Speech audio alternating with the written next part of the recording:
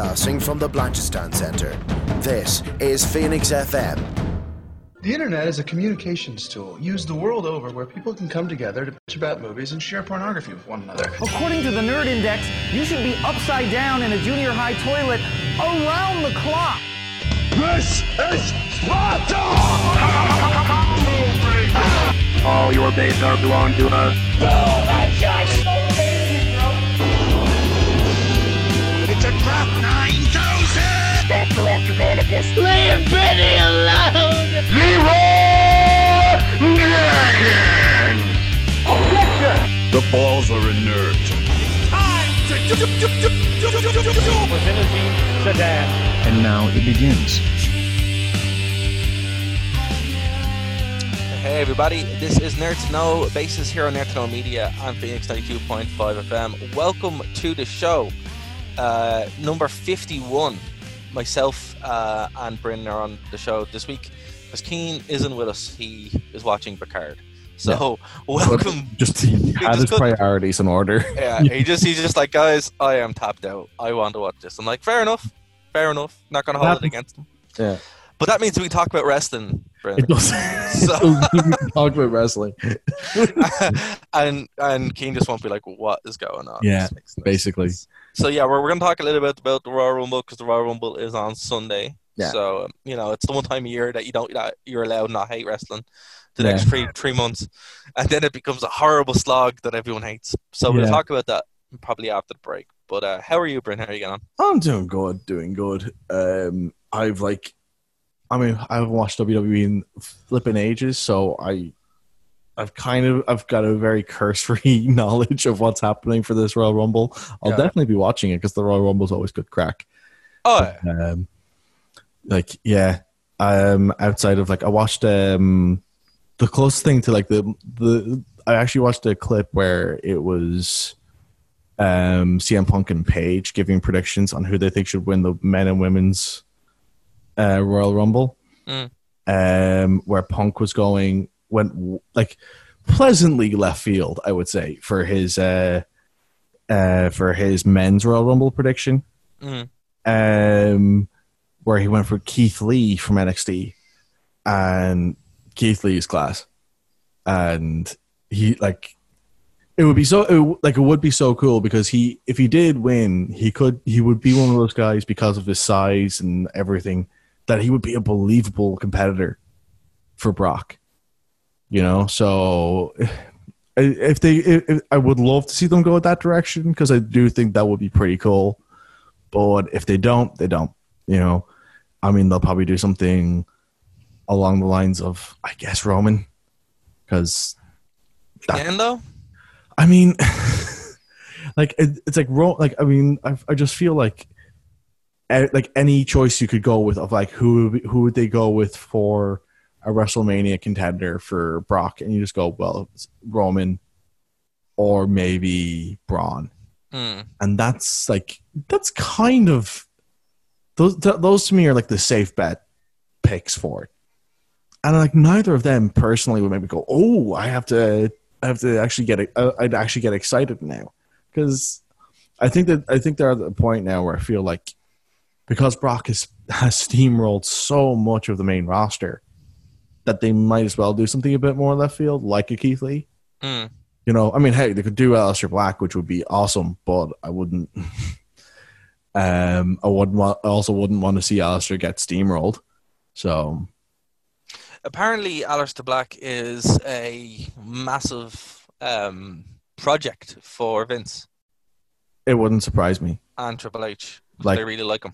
Yeah, well, what's not to like about Aleister Black? Exactly, but it makes sense why he's been kind of rehab now for the past couple of months. Yeah, well, since kind of just dropping off the face of the earth. Well, they had him have a bunch of really good matches with Buddy Murphy, where and I watched clips from them, and the two of them are talented as hell, but with Aleister, I think because his influences, both wrestling, both in terms of wrestling and in terms of some of his extracurriculars, make him such a incredibly unique individual in wrestling. Yeah. He definitely carries himself unlike any other person I've seen, maybe since The Undertaker. Yeah, but the crossover between the two of them is like there is a genuine overlap. Yeah, like in a good way. Yeah, like in a good way. You know, it's like you buy him automatically. You're like, this guy is the real deal. Yeah, but it's also like with Undertaker, when you started hearing like, oh, he's also like a big locker room leader, you're like, I'm not even surprised. And if you heard that about Black too, you would not be surprised. For sure. I wouldn't be surprised if people respect him so much. You know, like there's just something so like tangibly legitimate about him. That's it. It's the sense of legitimacy where you're like, you know, this is more than just a character. Yeah. This is just him. Yeah, but it's like, you know, like when like you look at Aleister Black and you go, and you instantly go, this guy listens to literally every version of metal because he likes it. Yeah. And you look at someone like Baron Corbin, and you're like, he really just wants people to think he's cool. You know, it's like Baron Corbin likes Avenged Sevenfold. Yeah. Yeah, it's like that's about as heavy as it gets. Yeah, you know. I hate Avenged Sevenfold so much. Oh man, the worst band ever. It's I mean, it's just one of those things though with him, and the other pick that then Punk also had like a really bland pick for his had a really bland pick for the women where he was saying he went for Sasha. Yeah, that's not a good pick. It's kind of bland. Paige had, I think she went with Roman for her pick for the men's.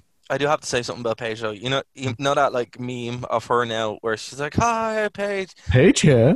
Yeah, and it's just like, yeah, she looks a hell of a lot better than she did after that, like recently. But I mean, I'll never forget the first time I saw that, dude. And I was like, who that? Oh my God, that's Paige. What happened? She was going through that was like a really low point in her life, though. It was. That was a crazy low point. Like it was, yeah. And that's why I'm just like, oh my God, I'm really glad that she is, you know, after coming back. Like that. Like that's when she was married to Berta Del Rio and having fights in like bars. It was also around the time when she had to like retire and everything. Yeah. So it's I mean, like, it was not a good time for her. It was not a good time for her. Like, I really wish they didn't like wheel her out. Yeah. For that, because it's just like when you see that like clip, while it is hilarious, it's also horrifying at the same time. Yeah. Because you're like, what happened, Paige? Like, what's going on? Like, you know. And now she's looking great, so fair play. You know, it's great to see. It really is. Yeah, like she looks happy, which is nice. It's the same thing with Punk. Like he looks. Oh yeah. So it's, you know, but then like her pick for the women's Royal Rumble was solid. Shayna. Oh yeah, that's a good pick. Like I mean Shayna Baszler has been like fire since she came to WWE, and like. But remember the rule, Bryn, that we used to have on the desk. Yeah. If something was fun or interesting. Yeah. It's not gonna no. It can be fun or interesting. Can't be both. But it can't be both simultaneously. No. And I mean, like from the vantage point I have now, I'm not really paying attention, but I'm seeing bits and pieces, and I'm seeing things seem to be getting a little bit more fun and a little bit more interesting there. So, one thing there, Raw in particular. Like I haven't watched Raw in about half a year. Yeah, like realistically, I'd say about a year was the last time I watched the whole show. The WWE on Fox YouTube channel recaps Raw in 3 minutes. Oh yeah, and it's really good. So that's how I kind of keep up. But yeah, you can actually just see even from the heavily condensed version of the show, you're like, it's actually getting a lot better than it was. Yeah, I mean, there's still some head scratching stuff. Like I saw that, like Seth has a faction now where it's him and Buddy Murphy and Authors of Pain, AOP. Yeah, and they had a tag title match. Yep, and they won, Yeah. It wasn't the tag team, Authors of Pain, who won the tag titles. No. It was the two singles wrestlers who did. And it's like... Yeah, but that's what they do, though. It is what they do, but it's just like... You know, it's just like they can never really get the logic down pat, can they? No, it's just like this time of year before the Rumble is when they start doing the weird tag team win title. Yeah, like remember this is when the same time when I know they were feuding and it made a bit more sense in that way. But do you remember when Shawn Michaels and John Cena won the tag belts for some reason? Do you remember in 2001 when they broke up the Hardys? And then for like 2 weeks and then brought them back. Yeah, yeah. I mean, yeah. This is when they do that. Yeah. No, they just kind of get a bit bored. Yeah. And they're like, and okay. The tag turmoil has to go through. Yeah. But yeah, I mean, I'm looking forward to the Rumble. It is always fun. Even if sometimes seeing who wins isn't fun, but you know, but I mean, like at the same time, the majority of the time, it is always a fun experience seeing it. Yeah, exactly. Like even if the show is poor, the Rumble itself, the actual like spectacle of the match, is something that everybody, can enjoy. Everybody, even if you're not a wrestling fan, people still enjoy that kind of match itself. There's only been in recent years, there's been a handful of Rumbles that are very, very disappointing. Very disappointing. But now it's kind of getting to the point where, well, things are a lot more open. Like it's not as clear cut as it used to be on who. But especially because they've elevated NXT from being developmental to being an actual third brand. There's an element of chaos that can come through. Yeah, and I think a lot of AEW success is also directly knock on there. It's like, hey, let's try stuff. It's interesting though, because like I don't know. Like I know a lot of AEW fans try to like really push the idea that like all the stuff they're doing in NXT is because of AEW, and I'm like I'm not saying that like that they're not doing things because they're not doing counter programming and stuff like that because of AEW, but I definitely also think like it's just it would seem a lot more obvious if NXT hadn't been incredibly popular for years. It's to me, it's not that shocking that they did get a TV deal for it. The timing of it is very suspicious, but if it happened, like if AEW didn't come around and NXT got a TV deal, would anyone be shocked by this? So I'm kind of half in, half out on that idea. I from what I've seen. In the kind of play, it's more like it was like they knew.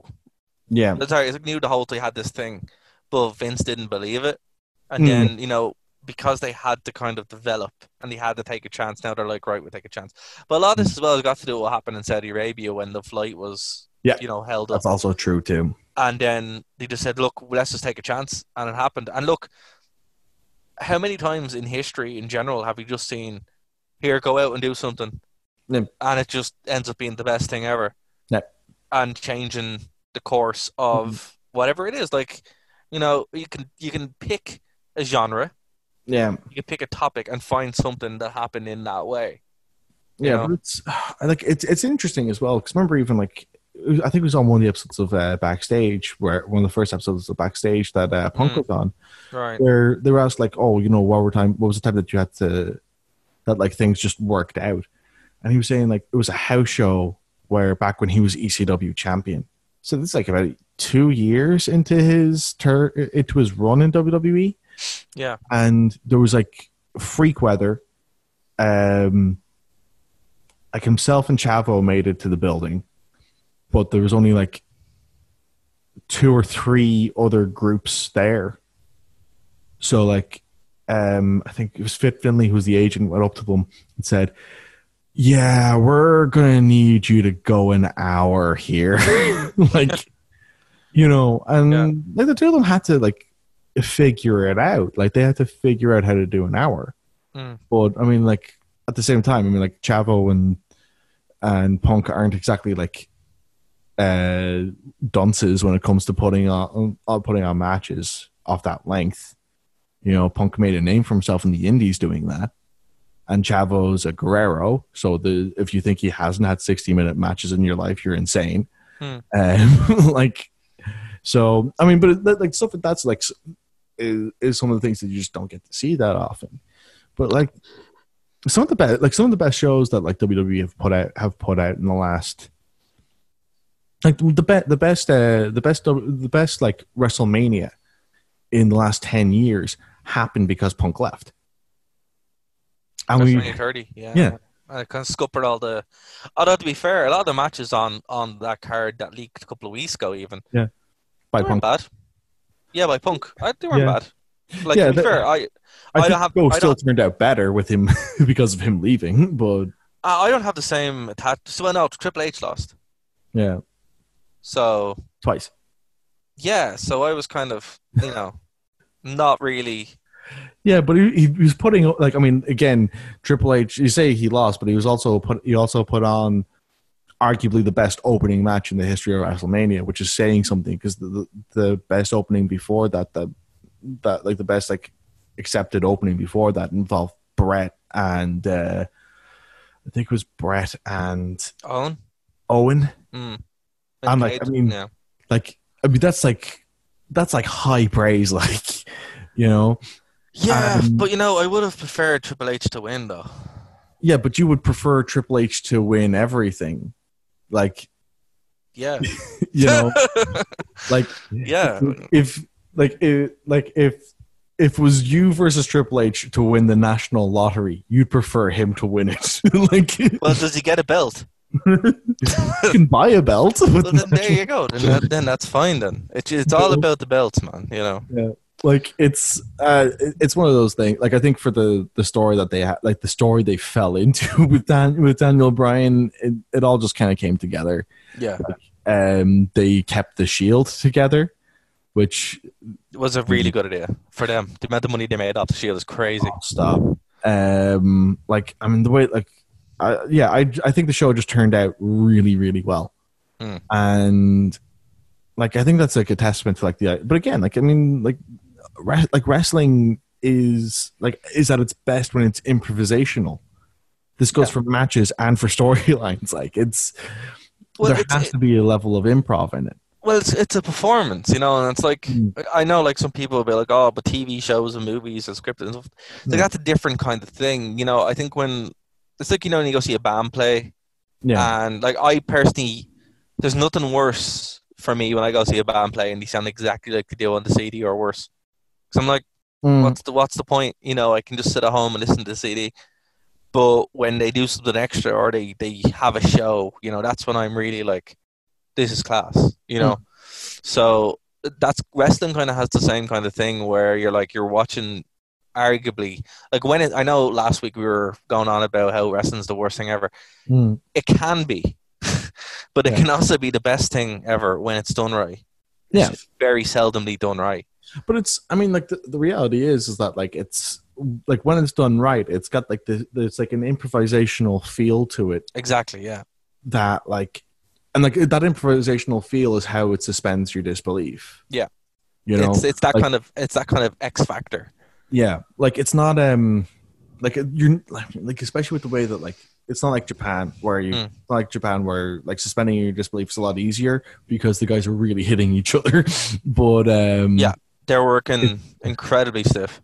Yeah, like with the way that it is in WWE, it's just like you're never going to be able to suspend your disbelief realistically. But if you're going like if you kind of just going like if you get a feeling of going, I have no idea what they're going to be doing next in terms of like going, wow, he really, if you're going like, wow, he really hit his leg really hard there. And it's just like, oh, okay, so I guess he's going to try and win the match by getting his leg.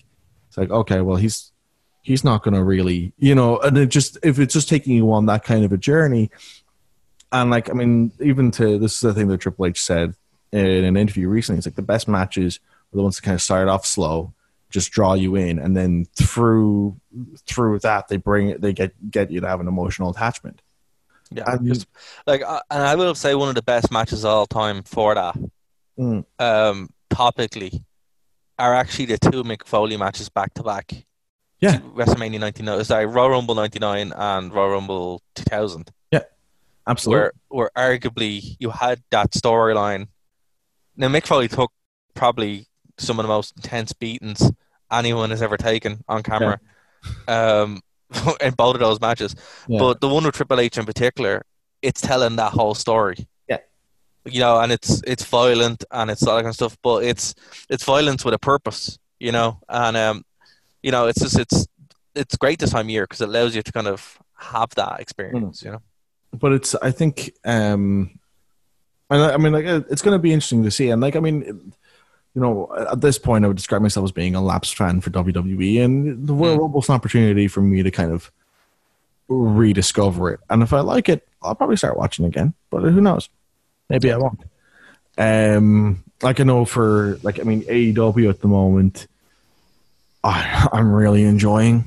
I haven't watched I've been seeing stuff on Twitter about the cruise, and it just seems like an awesome thing to do.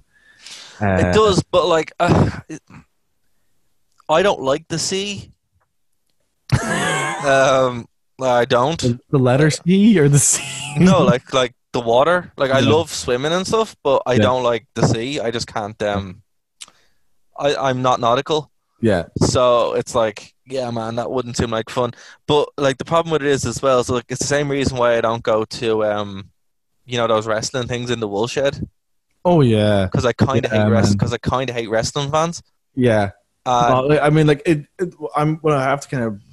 have to preface this. Like when I say it seems like such a cool thing to do, I mean, like, I think it's a really cool idea to go to a venue where go to like a hotel or something that's going to have like a casino and have wrestling and have like a whole slew of different bands play. That idea seems really cool to me. The idea of it being wrestling fans just turns me right off. Like I saw a good thing on Twitter where it's just like that, you know, I pity the poor city that boat is going to dock in because the smell is going to be horrific. Oh yeah, definitely. And I'm like, you know, stereotypes exist for a reason. Unfortunately, yeah. Yeah, and I can only imagine how bad that smells. Yeah. It's probably, and there probably isn't a woman anywhere near there. It's just like, oh my god. No, I'm sorry. What was that thing that Damien Sandow used to always say all the time? The unwashed masses. Yeah. You know, and it's like, you know, no shade to wrestling fans. Obviously, we're wrestling fans ourselves, but I'm like, you know, if it looks like a duck and it quacks like a duck, it's probably a duck. It's probably a duck. But it's like, I mean, even in like nerd culture, man. Like, I mean, oh yeah, man. The amount of times I've seen like for any tabletop role playing game thing, like for any tabletop game, where you just see signs up going, for the love of God, please wash before. Like, sure, this happened on in Yu-Gi-Oh! a couple of months ago. They've actually introduced a rule now that if you smell bad, you'll be kicked out. And I'm like, listen, if you can afford to buy an anime figure, or a bunch of Yu-Gi-Oh! Cards, you can afford to buy soap. Yeah. And it's just like, I just don't understand the unwillingness to wash from some people. I'm like, what is going on, man? You know, water's nice. I remember when I was in college, there was a guy who was in GameSock, right, in UCD, who just like, I can't remember. I remember someone saying it to me before. It's like he refuses to wash. And I was just like, what do you mean he refuses to wash? So like, he just doesn't wash. He doesn't believe in washing. It's like he doesn't believe. Like it's like an English sketch. Just I'm actively taking part of it. He doesn't believe in washing. Like it's like, but you know, showers are nice.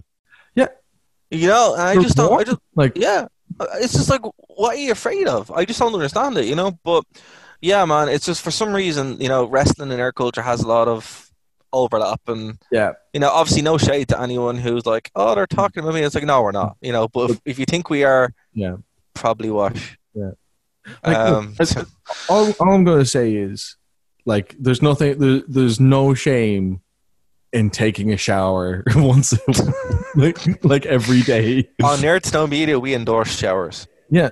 Yeah. We're brought to you by our new sponsor, Palmolive. Oh man, we should totally hit those up for sponsorship. But like, hey, we got you covered. Yeah. I don't know. Shave Club or one of Dollar Shave Club. Yeah. One of those one of those other podcast sponsors that's everywhere. Yeah, and then we get Raid Shadow Legend at one point as well. Oh yeah. When we fully sold out, it'll be fully sold out. Yeah.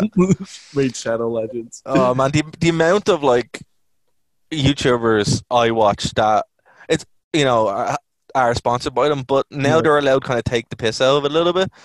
But there's actually a good YouTuber I watch, and he's like, "Here, this is why I won't take their sponsorship," and breaks down. I watched a video on that the other day. Oh yeah, it's probably the same video. He's like, "Here's why this is terrible. Yeah. Please stop emailing me." And it's just like, well, fair play, But man yourself. Like, God, yeah. I mean, like, even like I've seen people go like, "Oh my God, it's like console quality graphics," and I'm like, yeah, this isn't like revolutionary like graphics that you're talking about here. Like, like, don't get me wrong, for a mobile game, it's good graphics, but like, let's not lose our minds here. But what's crazy is actually, I haven't dealt with this stuff since I used to do PC editing for GameSmack, and we'd get a bunch of game codes in, and like it wouldn't happen all the time, but it happened like with some of the bigger people. Not going to name names around this, but it was around the time that a specific game came out, and it's a game based on something popular. About people walking to a volcano to get rid of an item of jewelry. Oh, okay. And it was a game based in that world, and the review criteria was crazy. It was like, you can't talk about the series, you can't talk about the books, you can't talk about the movies, you can't talk about the other games, you can't talk about the lore. You can just talk about the game, and that's about it. Yeah, it's just like, that's really weird. So it's shadowy. No, it was kind of like, well, I don't know why they did it, but when I heard about this Raid Shadow Realm, kind of thing, and what they'd wanted in their reviews, it's like, yeah, that really doesn't sound like outside the realm of what they would want, because I've experienced it. But I don't know, man. It's like, that's like pure sponsored advertising now. Yeah, but it's just a bit weird where it's like, we've made this game that's set inside a very famous and very well publicized universe. You're not allowed to talk about any of it. Yeah. Just this specific thing. Yeah, bizarre, man. Yeah, no, it was crazy, and the game itself actually is quite... How do you talk about the plot of the game I assume you're talking about? The plot itself was fine. You could just talk about the plot, but that was it. You couldn't talk about anything else. Talk about the setting of the plot, though. Yeah, you just kind of have to really dance around it. It was crazy. That's weird. Yeah, but but no, that's a true story. It's crazy. Like, there's just been some mad stuff happen that if someone had said that to me, and I hadn't experienced it, I'd be like, "You're lying." Yeah. That's crazy. It's like, no, man, it's true, and particularly working at it at that level, you're just like, Jesus, what's going on? But yeah, so we will work on that sponsorship, and then we will eventually we'll work our way to Raid Shadow Realm or whatever. Yeah, Raid Shadow Legends. That's it. Shadow Realm's better. That's the sequel. Yeah, that's where it fights Yu-Gi-Oh! Actually, you know what would be good idea is Yu-Gi-Oh! To release like a special wash and call it "Send Your Smells to the Shadow Realm." Oh my God! Right, and then they could buy it when they get their cards. It's like, do that, right? Oh man, that's amazing. Yeah, I think it's cool. You know, they should do that. You know, you can send my check, Yu-Gi-Oh. To, you know. Outstanding. Moving away from wrestling, and look, you know, it's great to talk about wrestling, Bryn, which it's been a while since we've done it. Yeah. But on the time we have left, in the 15 minutes or so we have left, there is a couple of other things that have happened this week. So on a dour note, speaking of Monty Python English sketches, we had some sad news that you want to talk about. Yeah. So Terry Jones from Monty Python has unfortunately passed away, and it's horrible. But I know for myself, I started watching The Flying Circus when I was 10 and was hooked from that point. The first sketch I remember seeing viscerally loving was the one with the funniest joke in the world. I don't know if you saw it or not. No. Basically, the premise is this guy has written the funniest joke in the world, and it's so funny that he dies of laughter after he's written it. And his wife finds the joke, finds him dead, is horrified, then looks at the piece of paper that he wrote the joke on, reads it, and dies of laughter. And then it's during wartime, and the British Army have decided to weaponize the joke and be very serious. They're very careful about it, so no one's allowed. Everyone's given one word each to translate into German, and they can't have more than that because they might actually develop some sort of injury from reading the joke. So it gets translated into German, and it's now safe for people to read it without dying. So there's this sequence where it's a bunch of guys under fire, and they just take out these pieces of paper and start reading them as they're running down a road away from fire. And there's this amazing shot where they're running under a bunch of trees, and as they're reading the joke out loud, you just see bodies falling out of the trees. It's absolutely amazing. And yeah, from that point on, Monty Python was my show. So good. That's brilliant. Yeah, that's gonna look that up later. My experience with Monty Python is more from the movies. Yeah, I remember, I didn't watch The Flying Circus. I liked, but I didn't like at the same time. Yeah, well, the Flying Circus is I love the Flying Circus, but the Flying Circus is incredibly hit and miss, even for a sketch show. That's the thing. I love sketch shows. Sketch shows is actually my favorite format. Yeah. But just the way the Flying Circus is edited and put together, it's it's very hit and miss. I haven't got the patience for it. But the movies, on the other hand, are spectacular. Oh, totally. Not all of them. The history of the world is not great. Yeah. But the big ones are just classics. So Holy Grail, Life of Brian, Meaning of Life. Yeah, they're those three. Yeah, in of itself are great. What do you think of it? And now for something completely different, or did you see it? I did see it. Yeah, it was like the Flying Circus in a movie form. It was the Flying Circus in movie form. Yeah, best of compilation, but they'd reshot a bunch of the jokes. Yeah, that's what it was, right? So it was what it was. Yeah, it was. And good. Even then, it's still hit and miss. Exactly. So it's the most literal interpretation of what the Flying Circus was in the movie form. So yeah, I liked it, but then I didn't love it because it was what it was. My favorite thing though about those films, especially the Holy Grail, was halfway through it. It was on a tiny budget anyway, and they ran out of money. Yeah. So money, funds had to be put up by the likes of Led Zeppelin and Pink Floyd. Yeah, and George Harrison as well. I think paid for most of Life of Brian as well at the end. Yeah, and okay, fair enough. Yeah, speaking of Life of Brian, there's an amazing and not the 9 o'clock news sketch where they flip the John Cleese Cardinal debate, right? Where it's this Newsnight thing from BBC, and you have this cardinal who's made a film about Jesus Christ, and a devout Python fan who is just like, you're just taking Python in vain.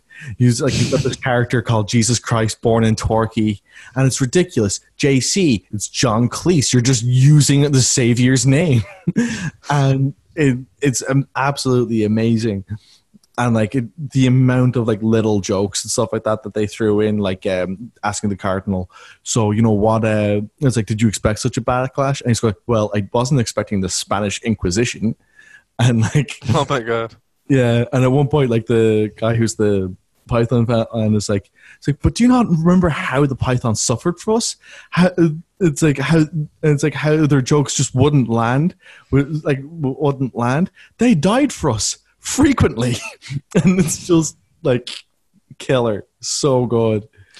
That's the legacy, I think, of Monty Python. It's it was so ahead of its time, and it set the stage for a lot of things that would come later on and be so influential. Yeah, I don't think that any other sketch comedy show has ever been given so much rope to be that experimental. Well, it was to be fair, I know there were ones before it, but in a very real sense, it's the first one. Yeah. Well, the first one of its kind. Exactly. That's what I mean.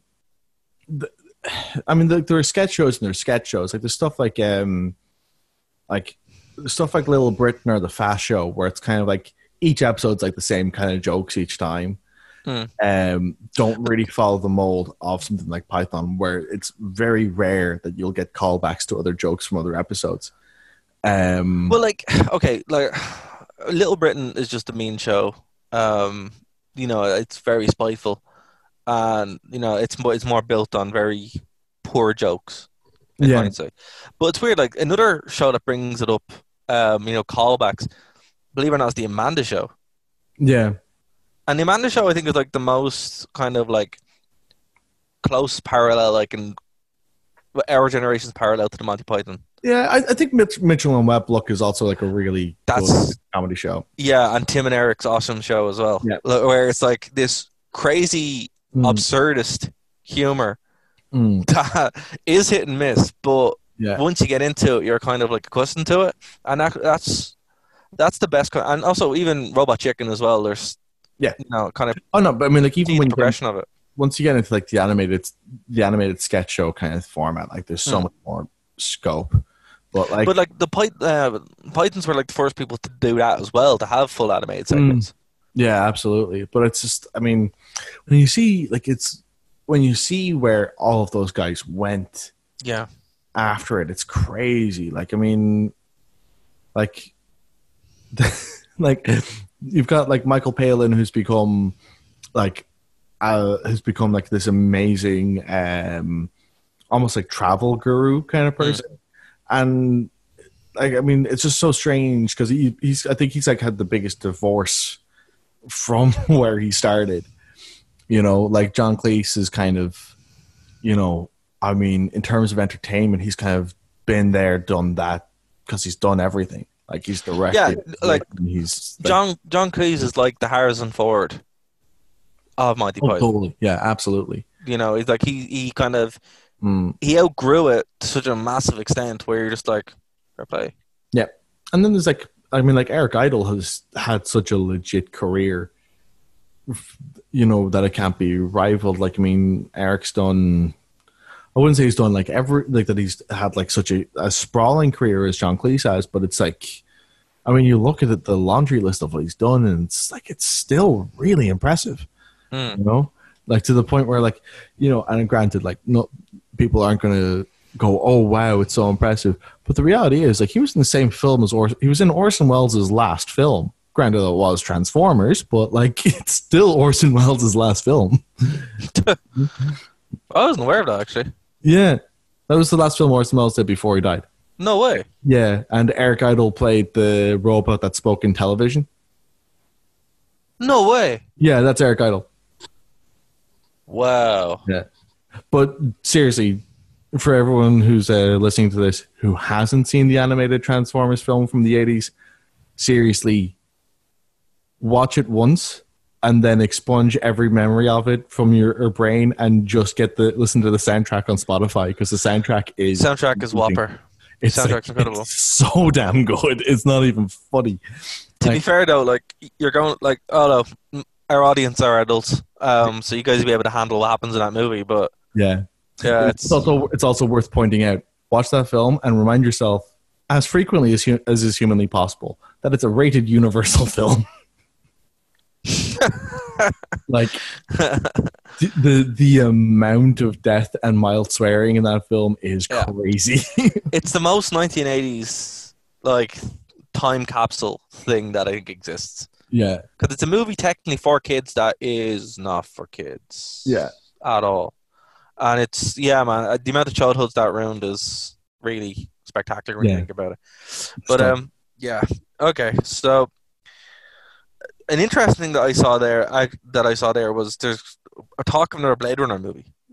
Yeah, there's talk of Denis Villeneuve has shared an interest in doing a film in the world of Blade Runner, so not necessarily doing like a sequel, but more like a spin-off. Which would be interesting. Like I liked 2049. I didn't like it as much as I liked the original, but that's like understandable. That's taste. That's a taste thing. But like, to be fair, sorry. 2049 is like such a style over substance film. I just don't like. I think the original one has a lot more substance to what the subject matter is. 2049 is a better movie. As far as it's a better... Like, I want to preface that. Blade Runner is my favorite movie of all time. Yeah. But from an actual movie... Technical standpoint? Well, from a, like, I'm in a cinema watching a movie perspective, 2049 is a better movie. Oh, it's a lot more watchable. That's exactly, yeah. But no, I agree with you. From a substance, it's lacking. But if they're going to do a sequel to Blade Runner, they did the best they could, really. Oh, totally. I mean, like, I couldn't imagine it coming out any better than 2049 was. And, like, again, it's just one of those things where, like, you know, not being, like, a film not being as, having as much substance as Blade Runner is not a criticism. Is not like it's not a thing where you go, oh, it's like you don't have as much to say as Blade Runner. Boo boo you. Like it's, you know, it's like saying that like it's like saying that like The Hobbit doesn't have as much plot as Lord of the Rings, so it's bad. Like they're different beasts altogether. Yeah, I mean it's just one of those things where like I can't hate a film for not having as much depth as a film that has like an insane amount of depth to it. Like it just doesn't like stack like for me. But yeah, like I think I would be like, again, I think Denis, I haven't seen a single film from him that I haven't really liked. So if he does want to do another Blade Runner spin-off thing, more power to him. I'm excited as hell to see his version of Dune. Man, I cannot wait for that movie. It's going to be so good. Like, you just know it's going to be good. Yeah, I mean, I just get more and more like as it gets closer to its release, I'm just like, oh man, this is going to be so damn good. And like, you know, it's going to be, because it's not a case of this is a risk.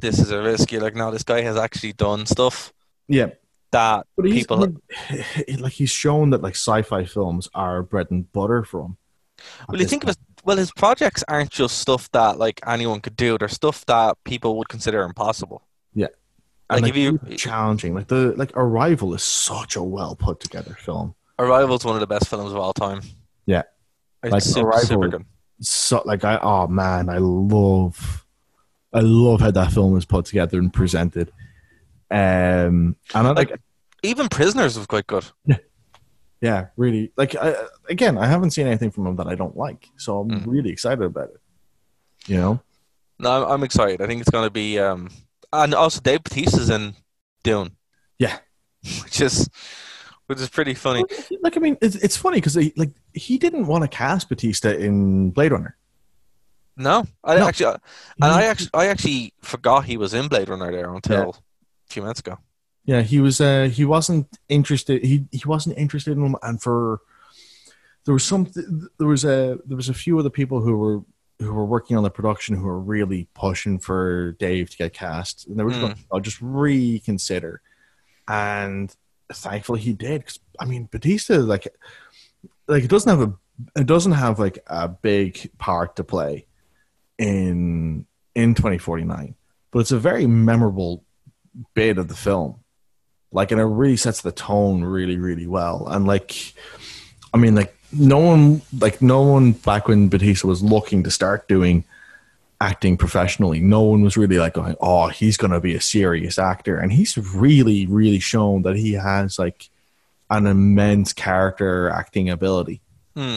And like, that's something that, like, you know, like it may not make him into like a marquee bankable star, but there's something to be said for looking like you sink into the role you're in. And he's able to do that. Like every role that Batista's in, you buy him as being that role. Yeah, absolutely. And us as wrestling fans, you don't do that. Like with The Rock, you don't do that because The Rock's The Rock. Yeah, well, I think that's like the curse of having the amount of charisma The Rock has, is that you will never not see The Rock because of how charismatic he is. Yeah, like personally, I don't mind that. Like, I hate The Rock as a wrestler, but I actually really quite enjoy him as an actor. But it's like, I mean, it's the same thing. It's the same thing with Will Smith. Like, you know, Will Smith's so charismatic, you don't see him playing characters. You see him Will Smithing characters. Yeah, you know? That's actually a very good way to put it. But with Batista, he does kind of disappear. Yeah, but I think he has great. I think because like he has a much quieter charisma to him. He's able to kind of mold himself, and he has really, really good physicality for a guy of his size to be able to kind of like change his posture and stuff as effortlessly as he does. It is something that like really makes him, like the way that I can't remember the name of the character he played in 2049, but the way he presented him versus how he presents Drax are worlds apart. Oh yeah, no, that is so true. You know, that is so true. Yeah. So yeah, like, oh man, can't wait for Dune. Speaking. Yeah, no, I can't wait. I'm actually for the first time actually reading the book Dune. So I'm trying to, properly get into it because I'm familiar with the story, but I actually want to experience it. And I've seen the movie from the 80s, the David Lynch movie. So, I'm trying to know that he passed over Return of the Jedi to make that. Probably would have had more of an impact this way. Yeah, I mean, like, to be honest with you, like, I really need to see the David Lynch Star Wars film, but I'm happy with what we got. Yeah, no, well, we kind of did because Dune, Star Wars pretty much ripped off Dune, so we kind of did. Yeah. Did you see the South Park episode that came out this season where they did Dune? It was the ladies episode. Oh man, is it good? Oh man, it's like it's my favorite. I have to say this very carefully. I love Dune, the film, because of how weird and bad it is. Yeah, so do I. So, but because of that, watching that episode of South Park just makes me laugh so like heavily, because like basically the plot of it is like Sheila, Kyle's mom, gets really sick, like crazy level sick, and it turns out that she has like this bacterial infection and stuff, and like the doctor's like, okay, well, we're gonna have to it's like the only way we're going to be able to get rid of all this bad bacteria, because we can't, like, there's no medication we can give you, there's no antibiotics we can give you, because that'll just get rid of like all your bacteria, good and bad. The only way we can get rid of the bad bacteria properly is if we inject some good bacteria into you. So we're going to do a fecal transplant. Oh god. And like basically like Sheila then becomes like a completely different person, loses loads of weight, she like can eat different food that she used to be allergic to, all this kind of stuff, because her microbiome is like fixed. And Kyle learning about this. He started learning about it because he didn't want his friends to rip on him, because obviously they would. And he starts learning about it, and he starts freaking out about the idea that like half the cells in his body aren't his own; they're actually bacteria, and he's just like losing his mind. Meanwhile, like the mothers in South Park are trying to bribe Cartman, Stan, and Kenny to steal Sheila's poop. And in return, they'll get a Jedi Fallen Order. So like they do this, and then about halfway through the episode, it just begins with one of the guys going, "Could it be? Does he know too much about the spice melange?" And it was just like, oh my god, at that point. And from there, it just keeps going, and it's brilliant. Right, I need to watch this. Yeah, it's like it's because I love Dune so much, and because I love how much of the parody they did of it. To me, it's one of the best episodes of South Park they've put out in years. Spectacular. But I need to watch it. That's just fun. That's fantastic. They need it. The spice melange. On that note, yes. Is there anything you'd like to plug before we wrap it up? No, I don't have anything really to plug up. I will remind people though, we are going to be doing we're going to be doing a panel at a con in the middle of February next month. Yep. Or SureCon. Yes. We don't know yet. Hoping it's the 16th. Praying it's the 16th. Yeah. Needed 16th. Yeah. And yeah, it's going to be at a section of the Star Wars prequels, of Star Wars sequels. Postmortem. Group therapy session. Exactly. So if you're coming along, do, because it's going to be a lot of fun. And I'm looking forward to it. So yeah, we'll have a proper announcement when we know ourselves, but at the moment, we don't know yet. I will say I have a quick plug for Retroflag, the GBI case. So Retroflag make cases for Raspberry Pis. Oh, I've seen these. And some of these are really, really cool. Yeah, I actually gave one to Keen. Mm-hmm. I gave a Sega Mega Drive one to Keen. I have one that I use a lot, but I saw that you can actually get a Game Boy one. Yeah. So what this is really expensive too. It's €70. Yeah, I've seen people have difficulty getting them, so some have had to up the price. No, Amazon. Oh really? Yeah, that's good. So I ordered this on Tuesday and I got it today, and it's very cool. Yeah, that's awesome. Yeah, I did have a bit of. I had to go make a custom image to get all the stuff working on it, but yeah, it's very good. Very good. What are the firmware updates for it? Yeah, great. Because once you get your image, you're fine. Yeah. The only bit is like there is a patch and all the stuff you got to install, but if you do a bit of Googling on YouTube, you'll be able to find people who've made custom images, and then you can just install scripts on top of that, or write scripts or whatever and pop them on it. So there's a bit of work, not as much as I was expecting. Mm. But the only downside that people are having with it is it takes 3 batteries, AA batteries. But it also has a power adapter as well. So, yeah, it is what it is. But it feels like a Game Boy Color. That's class. Like, it actually genuinely feels like I never had like a real Game Boy. I only had a Game Boy Color, and a Game Boy Advance and stuff. But it takes me back. It's like the same size as a Game Boy Color, and it's great. It's very good. Like, obviously some games don't run on it as well as you'd want because it's just a Raspberry Pi Zero. Yeah. So it's limited by being a Raspberry Pi Zero.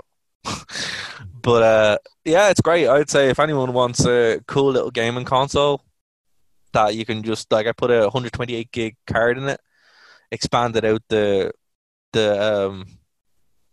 disk space, and away you go. That's awesome. It's very cool. So yeah, go to retroflag.com or look for them on eBay and on Amazon. They're on eBay too. And that's my plug. So check them out, guys. It's a lot of fun. Awesome. So that's going to do it for this week. Next week, Keane will be back, and we will grill him for not being here and ask him on his thoughts on Picard. I'm not going to watch it because I'm not a filthy Trekkie. I'm sorry. Geez, now I have the Harry Potter fans hating me and the Trekkies hating me. Yeah. Man, not good. But yeah, Keane is, so he likes Trek. You don't like the Trek, do you? I like Picard. Yeah, fair. It's like a lot of the actors from that Next Generation show I loved. To be fair, I didn't, even though I wouldn't class myself as a Trekkie, I did actually like the Next Generation a lot. Yeah. I mean, I tried watching the original one, but I just watched episodes of it and enjoy them. They were fun episodes, but if it was like, okay, do you want to watch another one, or do you want to watch the Next Generation? I'm like, I'm going to watch the Next Generation, thanks. Or if I have to watch something from that era of television, I'm watching 1960s Batman, and there's nothing that's going to deter me from that. Yeah, I think that kind of stuff, like Deep Space Nine. I pretty much everything that was on Sky One when we were kids, I have time for because I watched. Yeah, and I don't really mind too much. Also, you had to watch them before The Simpsons. Exactly. Yeah, because you're on before The Simpsons, so you're like, I'm just going to watch it. But anything after that, you're kind of like, Absolutely. Like, I think. I'm gonna watch Picard at some point because I know I'd have fun watching because I don't know.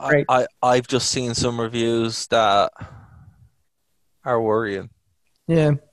Well, I'll see. I'll see it for myself and judge. Yeah, no, that's fair. At least there'll be more discussion about it rather than Keane talking at us if I watch it. Yeah, I'm going to watch it as well, just for the lulz. But I'm also going to watch some reviews on it as well and kind of see what the read is before I know what I'm getting myself into. But yeah, we will pick that up next week. But guys, thank you for listening to us here on Phoenix 92.5 FM, nerdtoknowmedia.com. Lisa will be back this week. I think she's doing a show.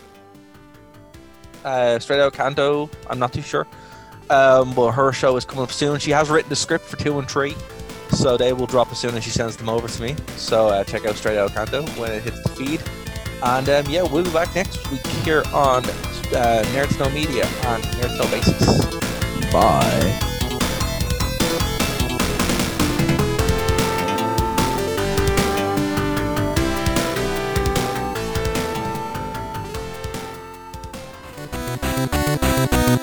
Thank you for listening to a Nerd to Know Media production.